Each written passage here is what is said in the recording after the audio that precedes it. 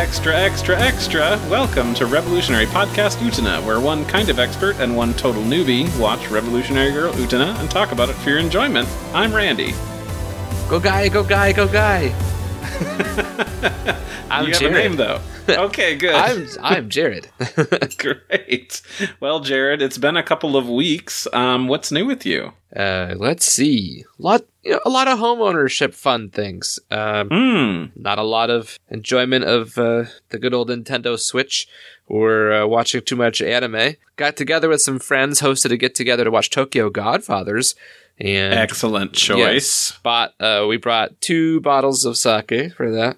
It was very fitting, as a Christmas movie. So that's what I've been up to. What have you been up to? Oh, watching other Christmas movies, making sure I'm all caught up on all the Spider-Man movies before No Way Home comes out this Friday. And I got addicted to something, Jared. I started playing Final Fantasy XIV. Oh. Yeah, the critically acclaimed MMORPG that allows you to play for free up to level 60, including the Heavensward expansion, which is the meme you were that goes addicted around. to the ending theme of the anime series we've been watching. Yeah, you texted me today asking if I'm excited to watch Utena, and I said, well, I've been listening to the ending theme on loop for the last couple hours, so yes.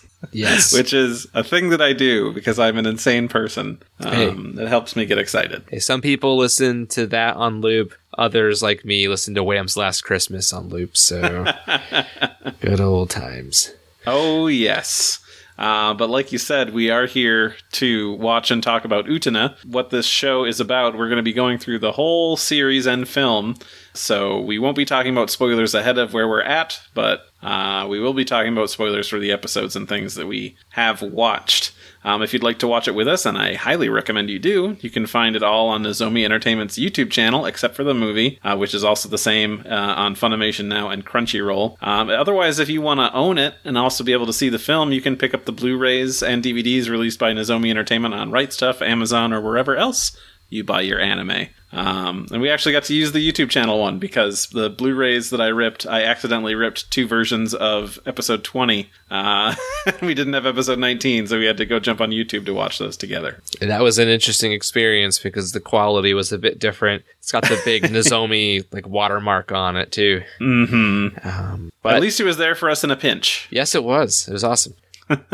So we're going to jump in first here. We're doing 4 episodes this time around because normally we try to do 3, but episode 3 was the first of a 2-parter. So let's start with episode 17, Thorns of Death, which originally aired July 23rd, 1997. Jared, what was this episode about? It was about Shiori, the catalyst for Juri's broken state of mind, transfers back into Otori school. The 2 of them have a tumultuous love-hate relationship, and Shiori finds out that the real reason why she can make Juri suffer. Both elated and traumatized by this revelation, Shiori pays a visit to Mikage, who exploits her deep-seated insecurities. Ooh.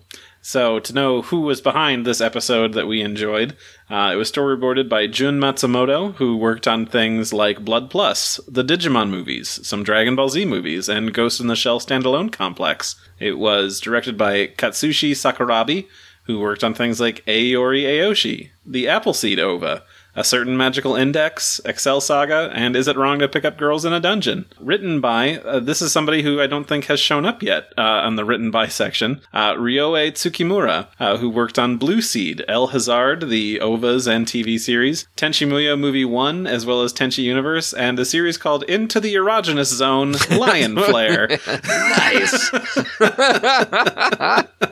I had to include that one in the list because it was just too good. Ryoe. Oh, man.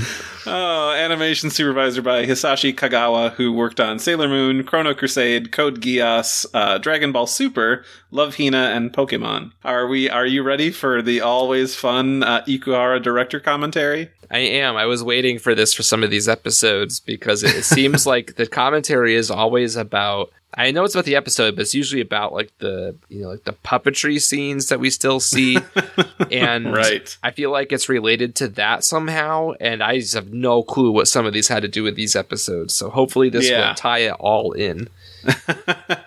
All right. Well, Ikuhara says, "I finally realized the truth. To think that she loved me back. What a miracle. But The loser in love is the one who lets their heart be ruled by it. Everyone's adopted a provocative attitude towards someone of the opposite sex that they like at least once or twice to get that person to notice them. So it's okay if I do that. This love will crumble if we touch, but when people don't touch, the love eventually dies away. That's why I decided to keep your love prisoner, to make sure that you love me forever. That game will make our love eternal. I'm sure of it. We were lovers lost from the beginning. Lovers Lost from the Beginning is a reference to a film that has never been released in the US, a film made in 1971 entitled, and this one is tough because I'm not... Rakajime ushina ware taita koibito. Oh no. You were doing so good. Totachi yo. Yeah, that's tough. Let me try. I want to try. Go Arakajime ushina waratate koibito tachi yo. Nice. I think we both did a really good job there. I believe I had looked up what the translation of that was, and then I didn't write it down like a dum-dum. Well, while you're looking into that, I think this guy's Lost Lovers from 1971. But go ahead, I was too fast. Lost Lovers. It's like Lost in Translation. Is that all? Is that all he said? Yeah, that's all. Well, I think the director has got some issues to work out from. You think? This love will crumble if we touch, but when people don't touch, the love eventually dies away. Oh man, keeping love prisoner, huh? It's not a healthy relationship. Much like Juri and Shiori, am I right? Oh yes, totally. This episode was... I remember we were watching this episode and I asked you, like, hold on a second. What's the true motive? Like, what's going on? Because, like, yeah, it was easy enough to follow, but it was hard to kind of tell some of the character motivation. And then, like, even, like, reading this director's commentary, it's still, like, I'm still piecing it together. So you'll have to piece it together for me as we continue to talk. Sure. So Shiori comes back to Otori Academy, which was the girl that Juri had a secret crush on. So Shiori's returned, and she brings up things of their past, like, oh, that boy that I stole from you. We broke up, actually. It just didn't work out. You must hate me for doing that anyway. And Juri just kind of powers through it before she decides that Shiori is bad for her, so she's going to try and get over it. Shiori happens to come into ownership of the locket that she had, which had her picture in it. So now she understands where Juri is coming from and that she actually had a crush on her. Shiori, being the wonderful woman that she is, who has always hated Juri out of jealousy because she was stronger and smarter and prettier, is like, okay, well, I can use this to prove her weakness, because now I can hold this over her, and that makes me a better person because she has a weakness I can exploit and she doesn't have anything on me. And she decides that she is going to go through with the whole the Black Rose seminar thing to kind of prove again that she is better than Juri and use her weakness as her weapon. It kind of boils down to Shiori's just a real piece of shit and very manipulative of Juri, who's, poor girl. Like, that's all I can say. If that helps piece anything together, I feel like, it's not as super stable ground for making a duel happen and being like, oh yeah, I'll try and kill Anthe for this dude. Yeah, a lot of these episodes try to simplify things to, like, I thought that Shiori would be, like, maybe possibly in love with Juri, right? But that wouldn't have made sense. Like, I mean, it wouldn't have worked for the duel. It wouldn't have worked for the character inspiration. So, if we're going back to that episode we saw a few episodes ago, right, where she was there to really, like, steal that guy away, and she did it out of spite, or she just did it as a cruel character, and then comes back, and sure, like, it's something to leverage over Juri, who's typically like a pretty strong female character in this series. Yeah. And still, I think, was strong throughout this episode, mostly. I didn't really...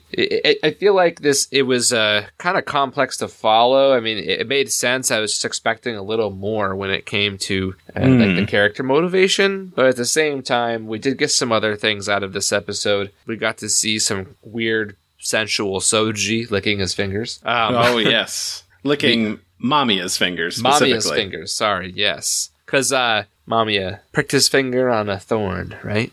On the black rose, yes. And that's when we learned, too, that, like, the color of the roses are typically the color of, like, the person from, like, the Student Academy, for example, right? Juri's orange hair. The rose is orange, but then it turns black. So we saw some, like, new imagery with that. We also got, like, an interesting thing kind of spliced into all of this was that Utena's meeting up with Akio. Yes. Kind of like therapy sessions. It's like they've become friends outside of just tagging along with Anthe to visit her brother. So now they have their own kind of interpersonal relationship where, Utena goes to him for advice and things. At least that's what we see of it. Yeah, and I wish I had more to say on the relationship between Shiori and Juri. I feel bad for Juri. I don't think that... I don't think it obviously went the way that she was planning, that, Shiori just comes back out of nowhere in the middle of the school year. I don't really know if there was motivation for Juri to want to express those feelings. I mean, it was pretty clear, no. I mean, she said, I'm not in love with that guy, so it doesn't matter to me what you did to him, right? So I thought that was pretty solid. I'm like, oh, cool. She's keeping it to herself. She's not allowing herself to open up to this person. And then the situation forces that out in the open. So I wonder if it's, besides her just being sort of a prideful person, Juri clearly is in love with another girl. And I feel like Juri is very masculine coded. She's tall, she wears pants, and she doesn't wear a skirt like the other girls in school or like Nanami in the student council, where maybe it's, I'm not going to confess my love because that's a thing that girly girls do. So she's hoping to keep this secret and wanting Shiori to be the one to confess her love. I'm not sure. Just a random thought that I had that maybe that's part of it. If I'm reading this again from the director commentary, that's why I decided to keep your love prisoner, to make sure that you love me forever. That game will make our love eternal, I'm sure of it. I mean, that kind of explains Shiori's power over Juri is keeping Juri, like, in control. So that kind of makes a little more sense now. Just trying to, like, piece it together. Yeah, so overall, I like the episode. I like Juri episodes because I think Juri is a really strong character. Yeah, so. She definitely feels the most mature out of everybody, so it's very neat to see what's going on with her, because, it feels much more complex. Not that anything else with anybody else isn't, it's just that, I don't know, there's an extra layer to it, being more adult, which kind of plays into our next episode, if you want to use that as a jumping off point, unless you have more you want to say. Well, I just wanted to say that this is one of the episodes I've noticed where we're getting more quick endings where there's like an expression of emotion with a character, or like a fleeting moment that passes by. So like in this one, while Shiori lost the duel, because yes, there was obviously the duel, it's pretty clear, Juri and Shiori, they cross paths, like, at the school, they're walking past each other, and I can't quite remember the exact moment of what happened, but, Juri still loves Shiori in some way. You can tell. And so, like, they both greet each other as they walk by, but they don't do anything else. And then our last shot is this lingering shot of Juri sitting there with her hand on her heart, either to hold the locket if she got it back, unknown, or if it's just sort of shielding her heart from the horrible things that she's going through. Yeah, she woke up with that locket next to her, if I remember correctly.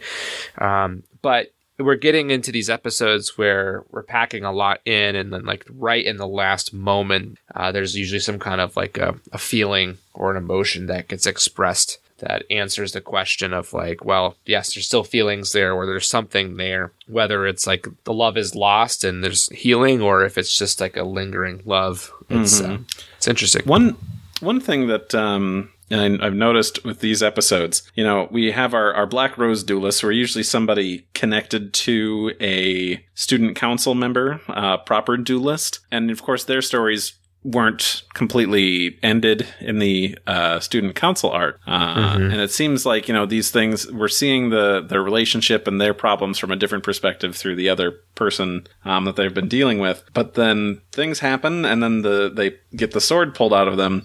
And by the time they wake up, it's like they've all had some sort of emotional catharsis, and they've had a transformation into the next step of their lives where... Sure. Juri is able to at least deal with her unrequited love that she's got for this horrible, terrible person. Miki is able to he's not obsessed with his sister as much anymore, because before she, of course, was using other boys to get his attention. But I think that he's kind of like let that go, and I can't remember exactly what Kozue is up to after all of that, but... Yeah, it just seems like it's a emotional catharsis moment for them to evolve to their next state, almost like a Pokemon.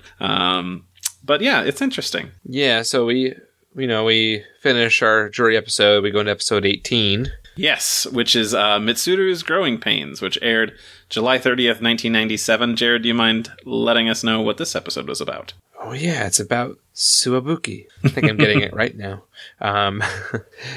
So elementary schooler Mitsuru is desperate to become an adult so that he may get close to Nanami. His increasingly desperate attempts to enter the grown-up world of love and sexuality lead him to Mikage. Yes. Again, the people behind this episode, storyboarded by Satoshi Nishimura, who worked on Trigun and Trigun Badlands Rumble, Gungrave, so definitely likes working with Yasuhiro Naito stuff. Arc the Lad and Golden Kamui, directed by Yukio Okazaki, who also worked on Arc the Lad. Beast Wars, Berserk, the 90s TV series, Bleach, Eyeshield 21, and Hellsing Ultimate. We're back to another old writer, Ryota Yamaguchi, who worked on Cowboy Bebop, Duel Masters, Metabots, One Piece, and You're Under Arrest. With animation supervised by Akemi Hayashi, who worked on Slam Dunk, Rurouni Kenshin, and Excel Saga.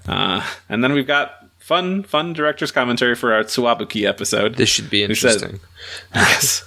When I was a kid, I really liked The Candies, a 70s pop idol group. When someone asked me, who's your favorite? I was seriously torn between Ron and Sue. When I was a kid, I really liked Pink Lady too. Someone asked me, who's your favorite? I liked Mie, but for some reason I had the feeling that I shouldn't say that, so I fudged it and said, well, I don't really like one more than the other. The Candies got their big break with the song Toshishita no Otoko no Ko, Younger Boy. It was the song where girls sang about a younger boy. You drive me crazy, but I love you. That lyric made my heart go pitter-patter. It was just as if they were saying, I love you, to me. How delusional.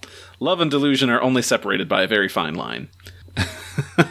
See, that's a lot more simple to dissect than the episode we just watched. So it's like, the song made my heart feel pitter-patter, whereas before it was, love is eternal, I'm sure of it. We were lovers lost from the beginning. And if we touch, it crumbles. But if we don't touch, love eventually dies away. It's like, this guy, he's got a lot to say about love, which I like. I enjoy that. He must have had some serious relationships in the past. Oh, yeah, absolutely. There are many times where I think, oh, Ikuhara, who hurt you? Oh, man. This episode, so like it starts off interestingly enough. You've got the student council meeting. I believe that was out in the rain, and Suwabuki actually goes up the elevator. He's like the first character we've seen go up there who's not supposed to, or basically just, it's always the student council. He gets called out on it too. Yeah. But he just is so into Nanami, he has to go up there. He's breaking all the rules to be with her. What a young boy, breaking the rules. Yes. He made her fried chicken in this episode. Some karage. Oh man. That lunch sounded so good. Have you ever had karage, like real Japanese fried chicken? Yes. Nice. It's good. It's good, and it has like a different flavor than I'm used to, right? Mm-hmm. But when he's going to bring that food, the bento, to Nanami, he finds her with soji. How could she, right? Exactly. Betrayal. Yes. But at the same time, I don't even think I put this in my notes. It's not in my notes at all. But there's that purple-haired girl. There's a new girl.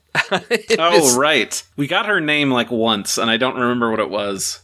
It's okay, because I have another line for this episode for Purple Boy, Mamiya. But the purple girl, she's just there to be like, the same age as Suibuki. So she's a year older than him. Oh, that really sets the tone differently. Well, that's why he's upset, because she's, I'm so much more mature than you. You're only a year older than me. There's no difference.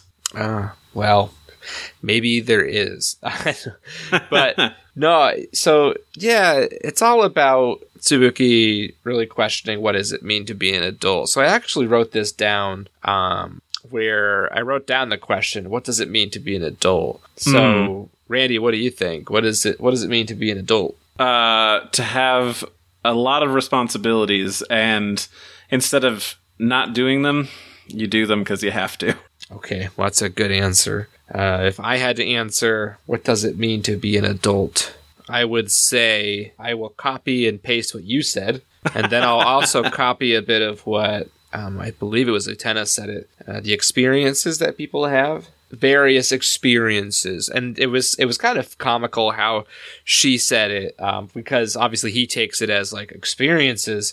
Oh, is this like sexuality? Is this like dating? Is this like, what is this? I haven't had any of these experiences, so that's like why he goes to a movie theater to watch probably like PG-13 movies. I don't know, a whole bunch of romance stuff with people making out constantly. Oh my goodness. Black and white, color.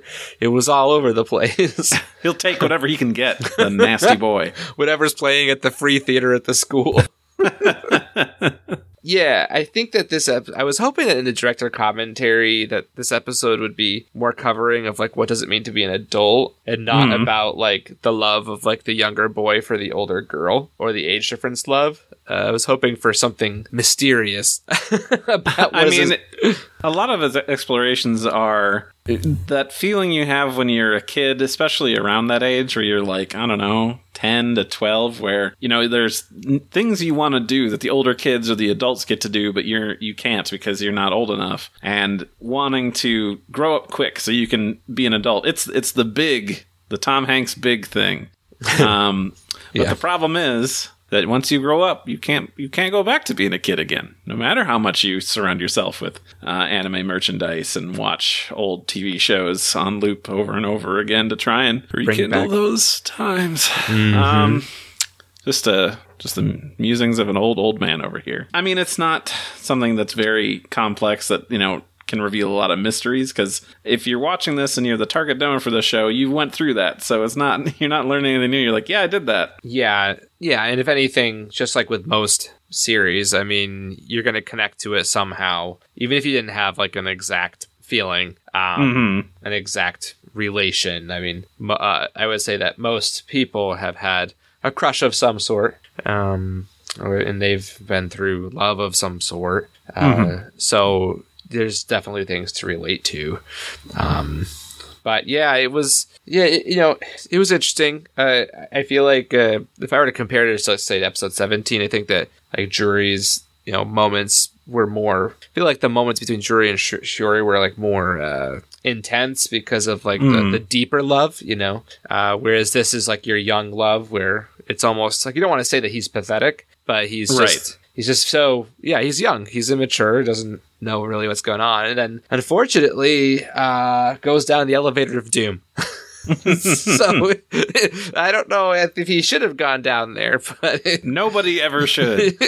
Stay out of elevators, everybody. It's not good for you. So he goes down the elevator and has a grand old time, and then has a duel with Utena, and he loses. So that's I want to ask you a question, and I know that we've been joking and lighthearted and things, but it's a bit more of a heavy thing, I suppose. Okay.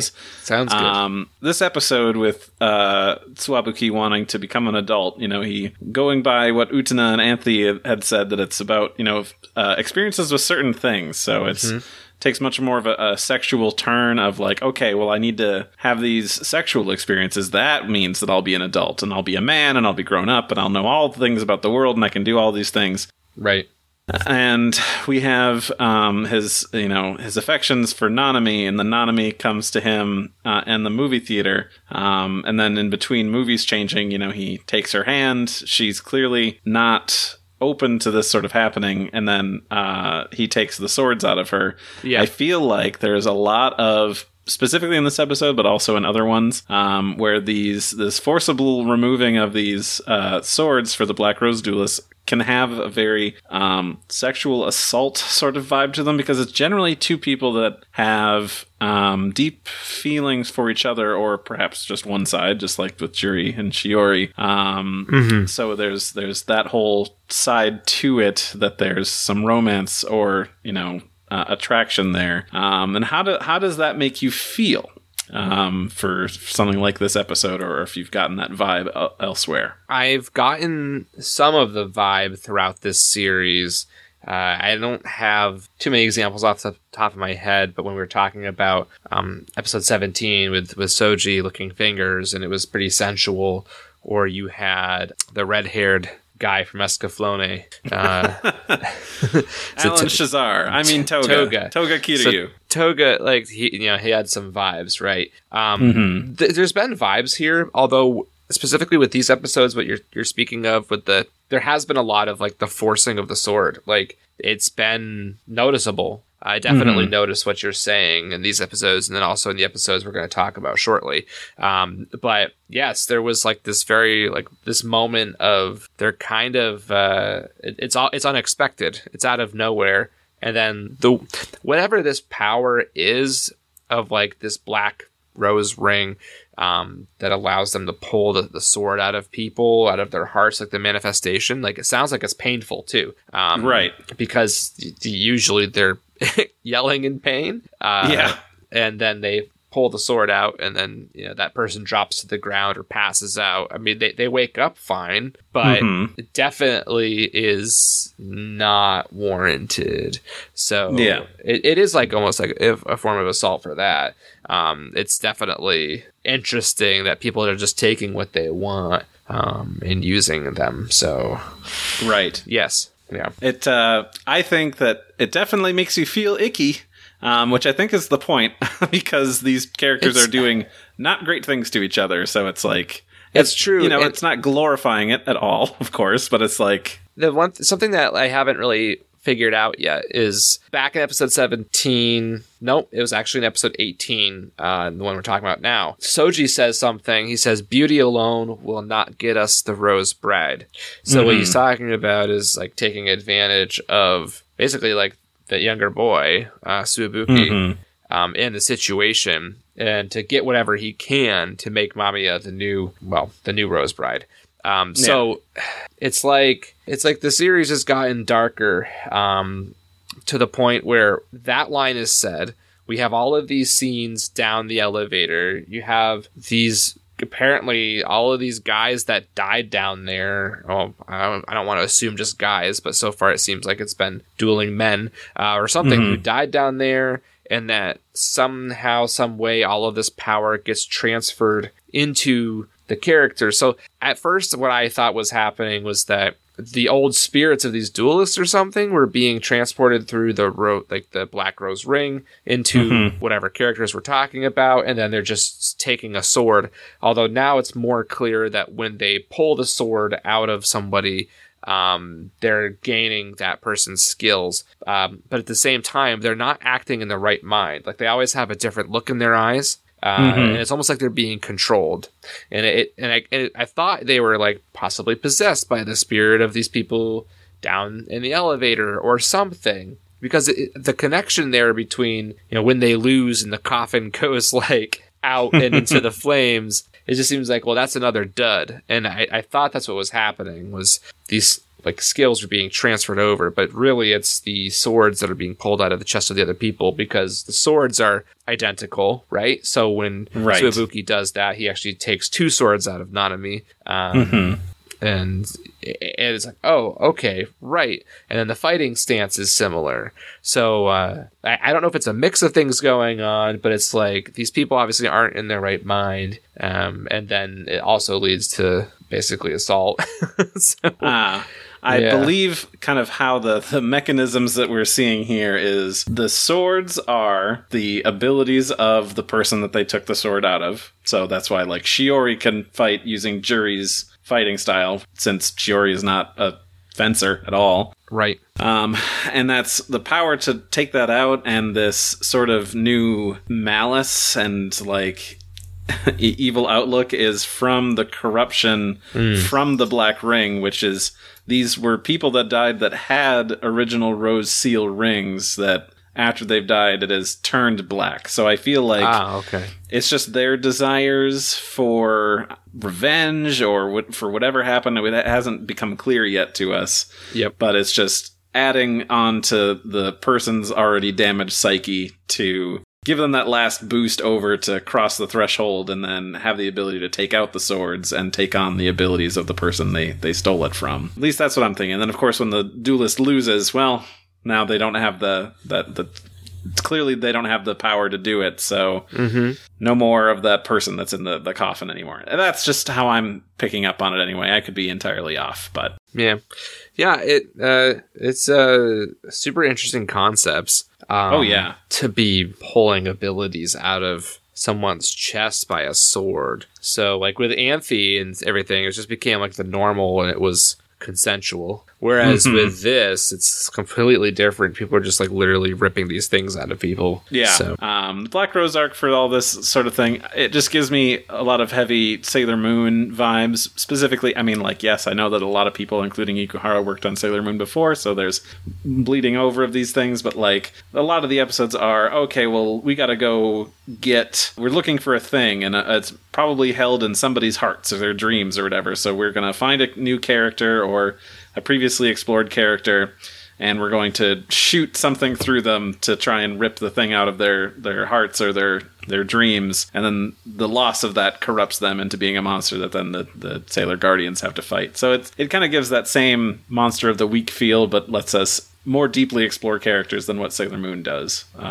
Gotcha. It's interesting. Yeah, and this episode also ends on one of those like emotional moments where, you know, Subuki, he loses the duel. And the vibe at the end is that he became an adult in some way. I think, was it Nanami blushed or something looking at him? Right. I think and he's not falling for the teasing of the purple-haired girl anymore. Right. So he matured in some way. Mm-hmm. So apparently all you have to do is pull swords out of somebody. Well, I'm sure there are healthier ways to do it, but this is how it worked for them, I guess. Hey, you know. That's what that elevator is for, is to help you with your problems. Yep, exactly. Let's take a quick break, and then we're going to jump into 2 more episodes, a sort of 2-parter thing. So we will be right back.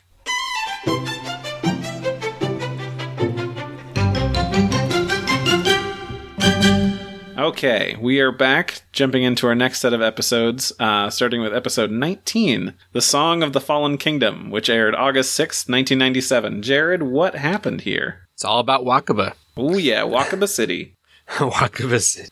When Wakaba was little, she had a friend who protected her from bullies. Now, Tatsuya is transferred back to the school, and it appears that the two of them are in love. When it turns out that this romance is actually a misunderstanding, Tatsuya ends up at the Mikage seminar. That's where the elevator is, for anyone who doesn't know. But Mikage treats him differently from other students who visit. This episode was storyboarded by Takuya Igarashi, who worked on things like Bungo Stray Dogs, Cutie Honey Flash, Darker Than Black, Eureka 7 AO, Ouran High Host Club, and Sailor Moon.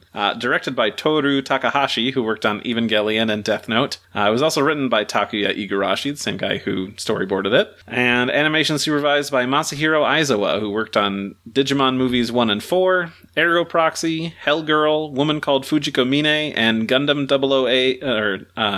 Gundam 0083 and 08th MS Team.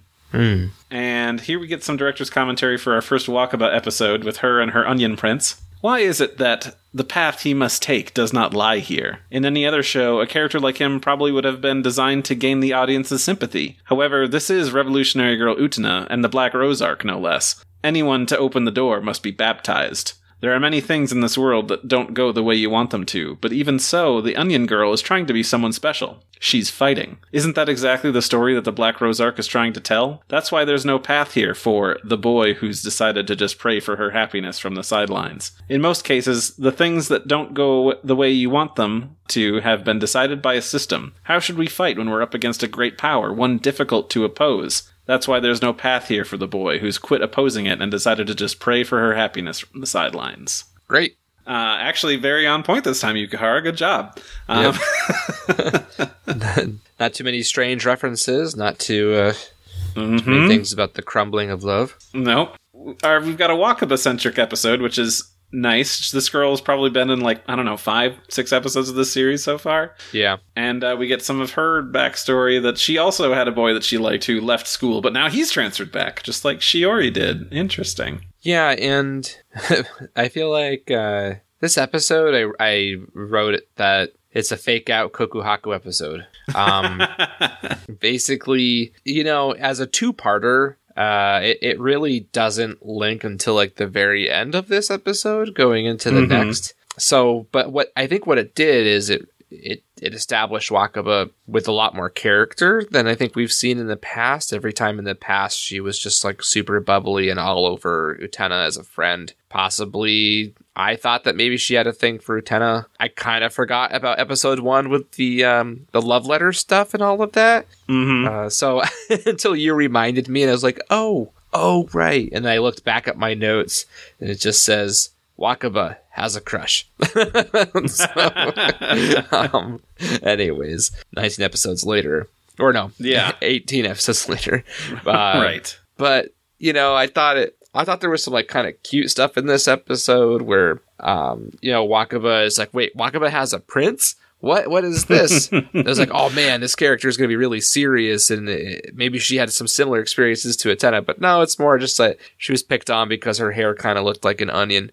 When she was a kid, her head did, and so she had the onion prince to protect her.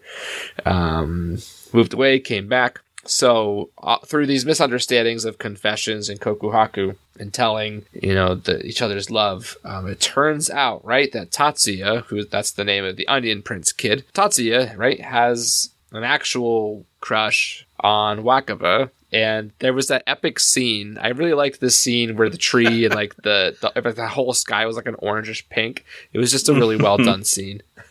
Oh yeah, where he confesses and she's like, oh yeah, I actually have a big crush too, and it's on some other boy, and I need to go tell him. And he's like, yes, go and tell. Wait, what? He's just left alone because she just ditched him. It's so good. And me with my mind, right? I completely forgot about her crush in the past on Sayonji, and for a while, like I said a moment ago, I thought maybe she had something for Utena beyond just a possible friendship, and I'm like, wait, but maybe she actually likes this guy, Tatsuya. But yeah, no. Of course, she. Well, actually, I don't want to skip past this epic moment of the elevator. Right. Yes. Let's talk about that before we move on. Oh man. Yeah. I can't believe I almost forgot. So the elevator scene. He's distraught. Happens. He's distraught, and he goes to the place where people say, when you are having a tough time, you can come here and talk about your problems. Yeah, he literally walked 10 feet down the hill from where the tree was in the Kokuhaku, and he just happens to find the door to the interview rooms, or whatever they are. He finds the elevator, and he's going down it, and this kid is freaking out. I was like, oh man, something's going to happen, and I was like, who... Is he going to get a sword from Wakaba? That doesn't make any sense because she doesn't have the skills. So is he going to get a sword from Utena? What's going to happen? No. It goes I feel like the elevator stopped and then it continued and then it stopped again or something. And then it started going up instead of going down. Yeah. The butterfly on the wall didn't start reverting. It just stayed a butterfly the whole time. Yeah, and Soji just shows up in the elevator, whatever floor or wherever they were, and he's like, "Hey, what's up, dude? Thanks for talking to me about your problems, but you're not gonna go through with this." I forget exactly what he said. Right. It's basically coming down to you're not going to serve any use for me here, and you're too nice. I can't exploit the evil in your heart because you're too nice. You're only praying for Wakaba's happiness. That's not going to work out here. Yeah, you're just a poor boy who had a bad Kokuhaku experience. So sorry. go find someone else to kokuhaku to. So that was interesting that happened. Yeah. But not as interesting as Wakaba, who is like on this emotional high of, I need to go confess my feelings. She goes back to her own room, and I'm like, wait, what is going on? And then decked out in like jeans and a t-shirt on the floor is Sayonji. And she's just like, "Oh, Kairi, I'm home." Like, and locks the door, or I think that might have been the start of the next episode. It's like, wait, how is that? What? Right? So last time we saw Sayonji, he was like expelled from school, and what's his name? Was it Toga? Like took that diary and like ripped it in half or burned it or something. Oh my god. So we're jumping into episode 20, Wakaba Flourishing, aired August 13th, 1997. Jared, give us the synopsis on this one. So it turns out that Sayonji has been staying in Wakaba's room ever since he was expelled. That's so funny. Sayonji treats her uncharacteristically well, and Wakaba is elated at having Sayonji all to herself. Mikage and Anthe conspire to reverse Sayonji's expulsion and stoke frustration in Wakaba. Fearing she will never be special, Wakaba is tearfully driven to the Mikage seminar. This episode was storyboarded by Mamoru Hosoda, directed by Katsushi Sakurabi. I guess we should say Mamoru Hosoda. We've talked about him a bunch before, but like big important dude.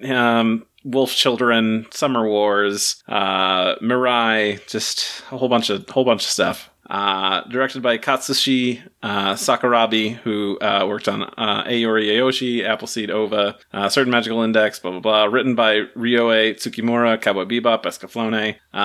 Animation supervised by Nobuyuki Takeuchi, who also worked on Aori Aoshi.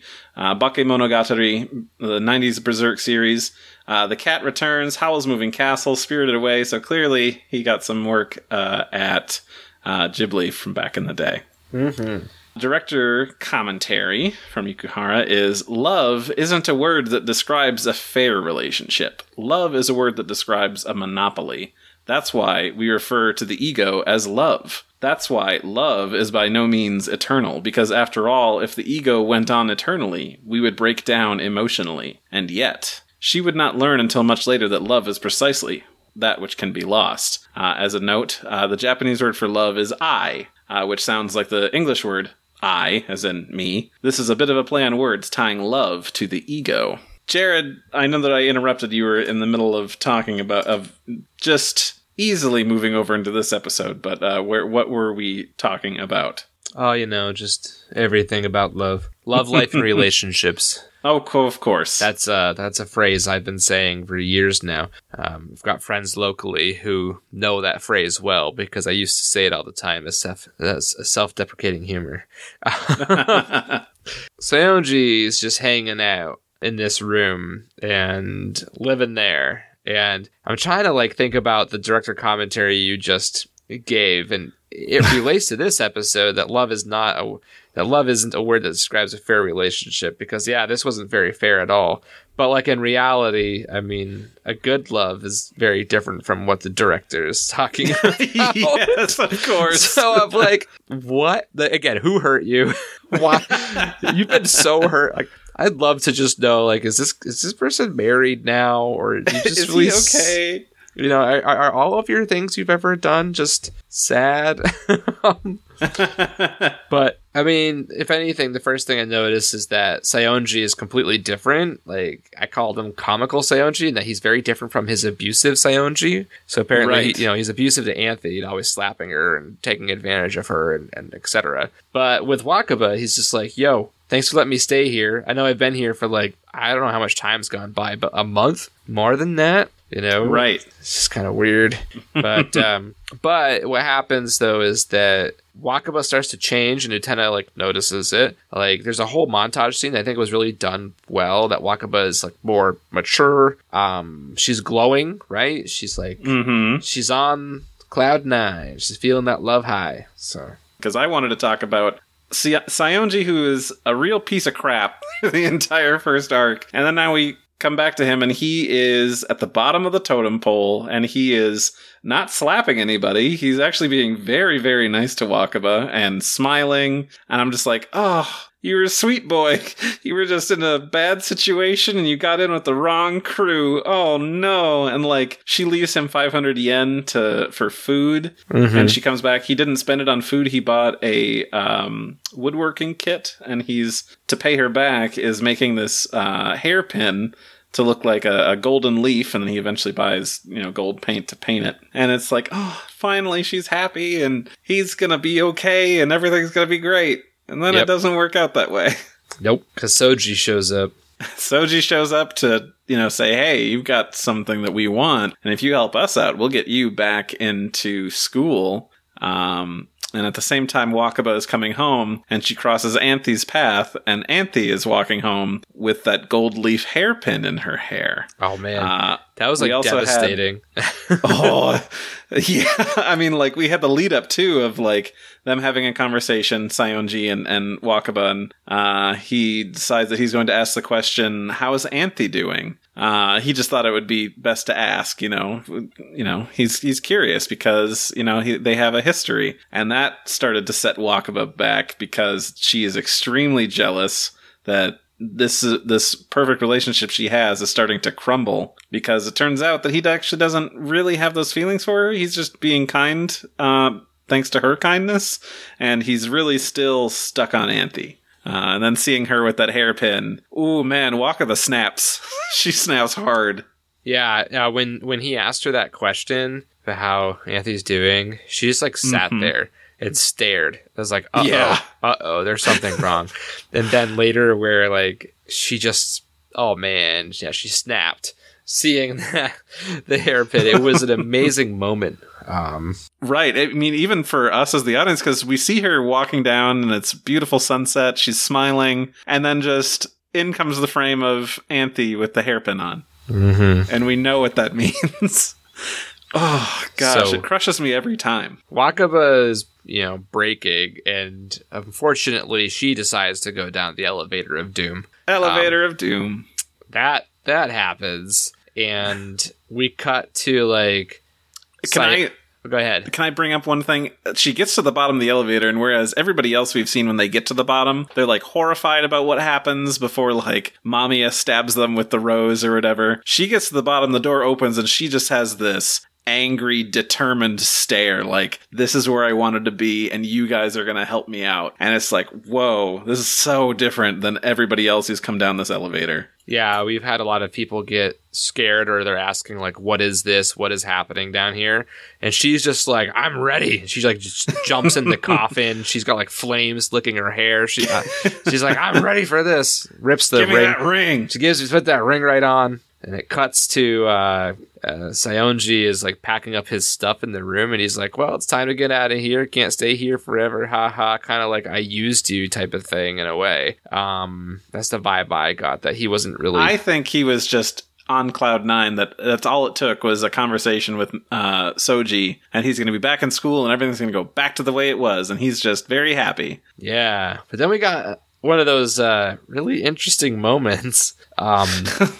Wakaba, she's just there, right? And and it was kind of weird because Saionji was like, I was wondering who it was. It's like, well, who else would be in there? I mean, right. Typically it's Wakaba. Well, Saionji showed up before, or not Saionji, Soji showed up randomly. So yeah, he just he can just like phase through walls. It doesn't matter when you're at the Black Rose Club. But no, Wakaba, and she's like, yo, I'm pissed. And she like darts for him like totally quickly. It was such a fast moment, and she like rips the sword out of him. It was done really well. And you were saying something like the first time you saw that it scared you because it was such jumped.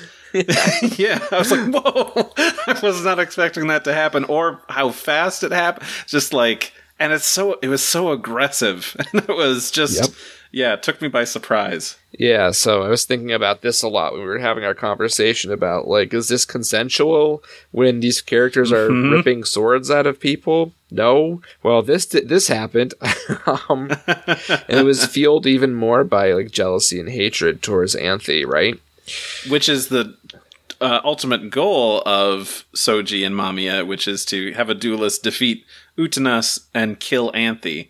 And right. so far, Wakaba has the most determination to kill Anthe. Which made the duel very interesting because they're up there and they are going to start that duel. You know, Utena gets up there. She's like, wait, I can't fight you. You're like my best friend. Mm-hmm. I literally cannot fight you. And, you know, for the first time, even though she has had duels with people she kind of considers her friends, like Miki, and a few other people, this was different. She's like, I can't do it. So she doesn't. Like, she just starts to, like, move out of the way and try to protect Anthe. There was some cool, like, animation shots of, like, Wakaba was it Sayonji's sword, like, slashing through the air and hitting, like, cutting some hair off of Utena. That was really neat. There were some really cool moments in this. And, yeah, Utena refuses to take the sword. Anthe is very insistent, which is something that we don't normally see. She's usually very passive, but she was ordering Utena to take the sword and to fight her best friend. And Utena, of course, refused and decided that she was going to save Wakaba, not defeat her, but save her, and managed to wrestle Sayonji's sword out of her hand and use that to cut her rose. So we have Utena not using the Sword of Dios and not calling upon this princely power that descends from the castle. It was all on her own desire to save her best friend, which I think was a pretty powerful way to end this duel, this, like, you know, very personal fight out of all of them so far. Yeah, and one thing we haven't talked about was the settings of the duels again. I mean, you had one of the episode with the blonde-haired kid, Suibuki. Like, you know, there was the desks. Like, there's desks all over the place, and they move around.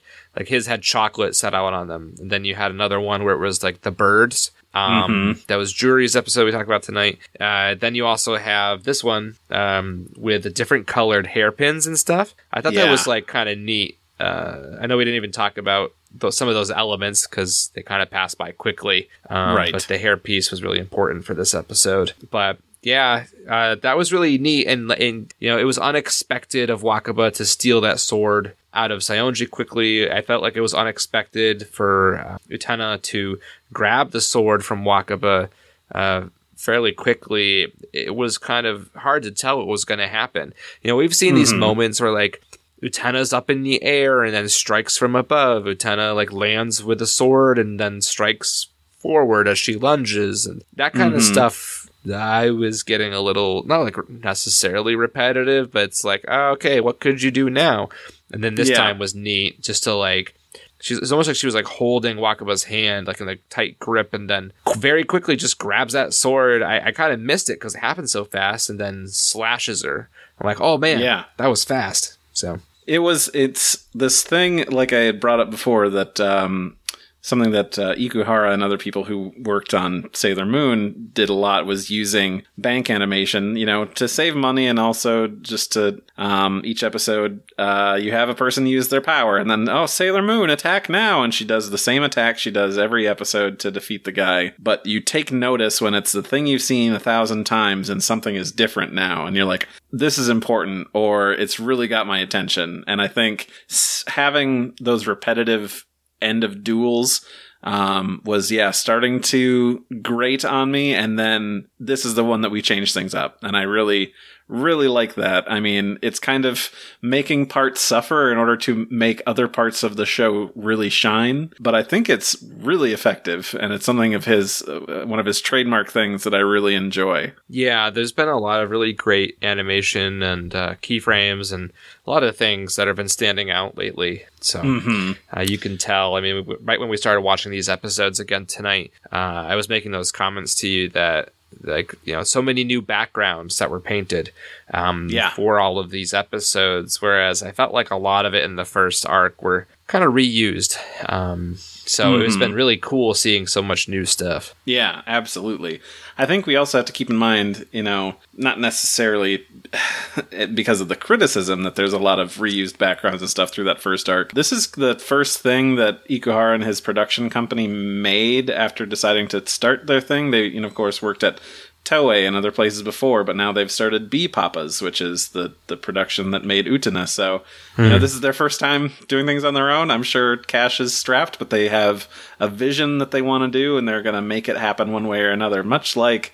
we brought it up before, but Evangelion, which uses a lot of using the same animations and changing the background or changing what other character is there, or using stuff from previous episodes. So that way you could save your money for the money shots, the big stuff that's really important. It's a lot of very smart managing techniques, I think, which makes the show shine even more. Of like, we worked with what we had and we made something special, which is a hard thing to do.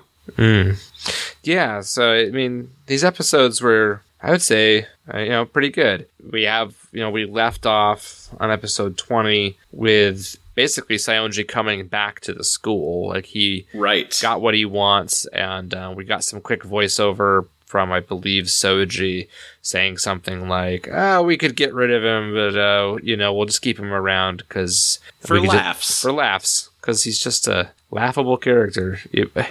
There's a lot of things that try to like paint Saionji as like a pathetic, sad character, but he's just a dick to me. So like I don't think I'll never really like him. Even though they've done a good job of kind of giving him a more complex character than that, but. Yeah, it's interesting how we take these characters like Saionji, who we introduce as just an abuser.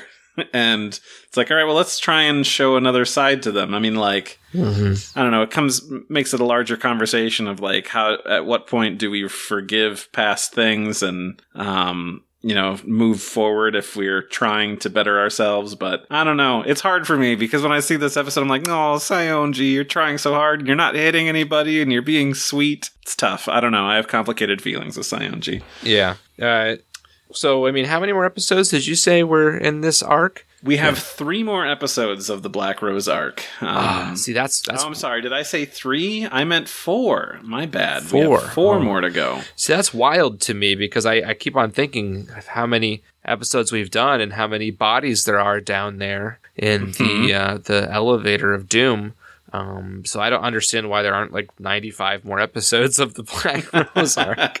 But that's part of the fun. Yeah, it's a lot of fire down there, so maybe everything catches on fire, and they can't hide down there anymore. They're going to have to go hang out with the student council way up high.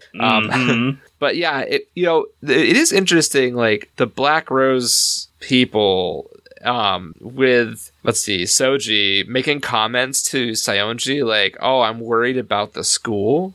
I'm worried about this. It's like, there's something just so weird about this school. And like the different organizations, like I just don't get it. It's like there's some problems, but there's some administrative issues here. I don't know. What's the director's name? Is it Ikuhara? Yes. So if Ikuhara might have had some weird school experiences too, love experiences, school experiences. But let's see here. Predictions, right? Choo-choo, end of the world. Choo-choo is still a mystery. Choo-choo is a mystery, and we haven't heard from End of the World for a number of episodes. Right, that's interesting. I still don't understand if it's Akio who was End of World or if it was something else. The Puppetry Girls. My newest theory with the Puppetry Girls is that it's in Utena's head. All in Utena's head. Yeah, because now she's talking to those characters. She's always delivering like the last line, like the girl who's buying tires at the tire store, and she's excited to make food for the person that she loves, and just Utena, can you even eat those? I love that it's in just like a little shopping bag of small tires. Wearing like 3 pairs of underwear or something, and she's like, just take them off. 3 pairs of woolen underwear, her deep dark secret. Let's see. End of the world. Sending letters. Like the Dead Sea Scrolls to predict events. Yes. That one we're just going to leave because who knows? I feel like obviously End of World's going to come back. The only thing we've heard about them in like this Black Rose arc was that either all of these roses or one of them came from wherever End of the World is. That was interesting. Let's see. Mickey dismantling the student council. I don't think so anymore. I got excited thinking that Miki was going to become like best friends with everybody, but sounds like at this point Miki's just going to hang out. Yeah, exactly. And also they're all kind of getting along now, you know? They've all had swords pulled out of them. They've got their emotional catharses.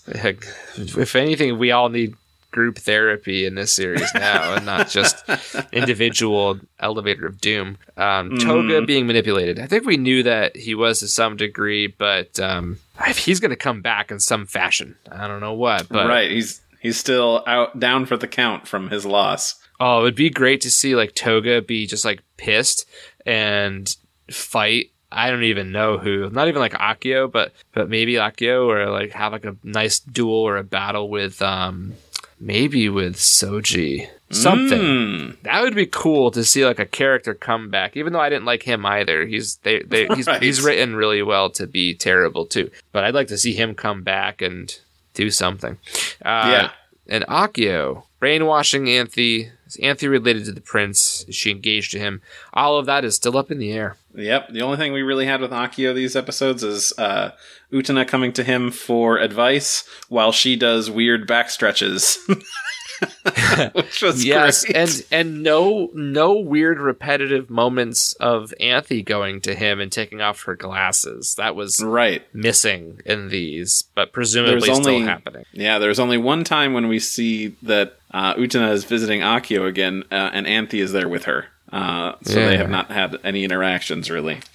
Oh man! But there's so much more to see, to understand, and I'm excited to get there. I think I want to pitch something to you, Jared. We've got 4 episodes left of this arc. I kind of want to do another 4 episodes again next week or next time we do this. Sure. I mean, it makes sense to finish off the arc if we're that close, right?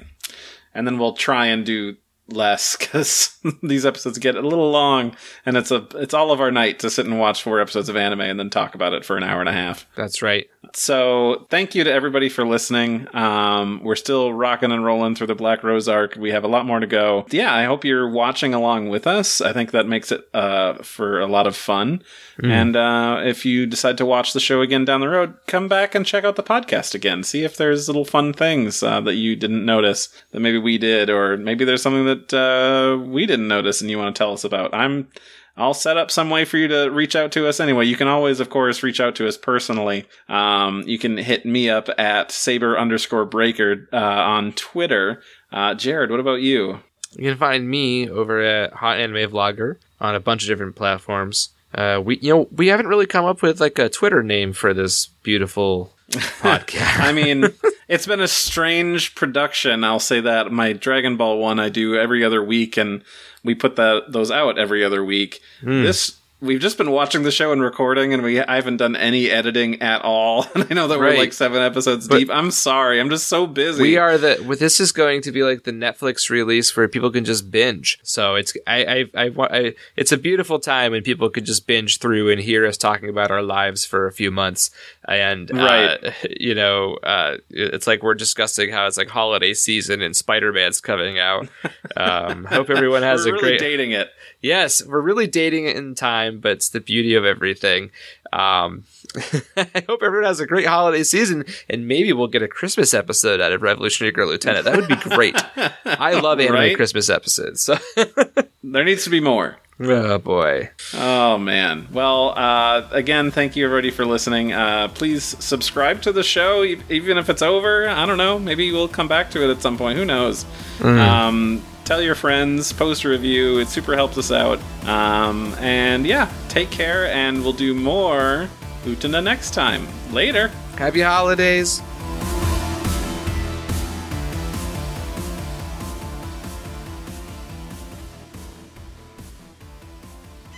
Theme song Zettai Unmei Moko Shiroku, provided by Astrophysics. You can find their music on Bandcamp and YouTube, or follow them on Twitter at Astrosynth.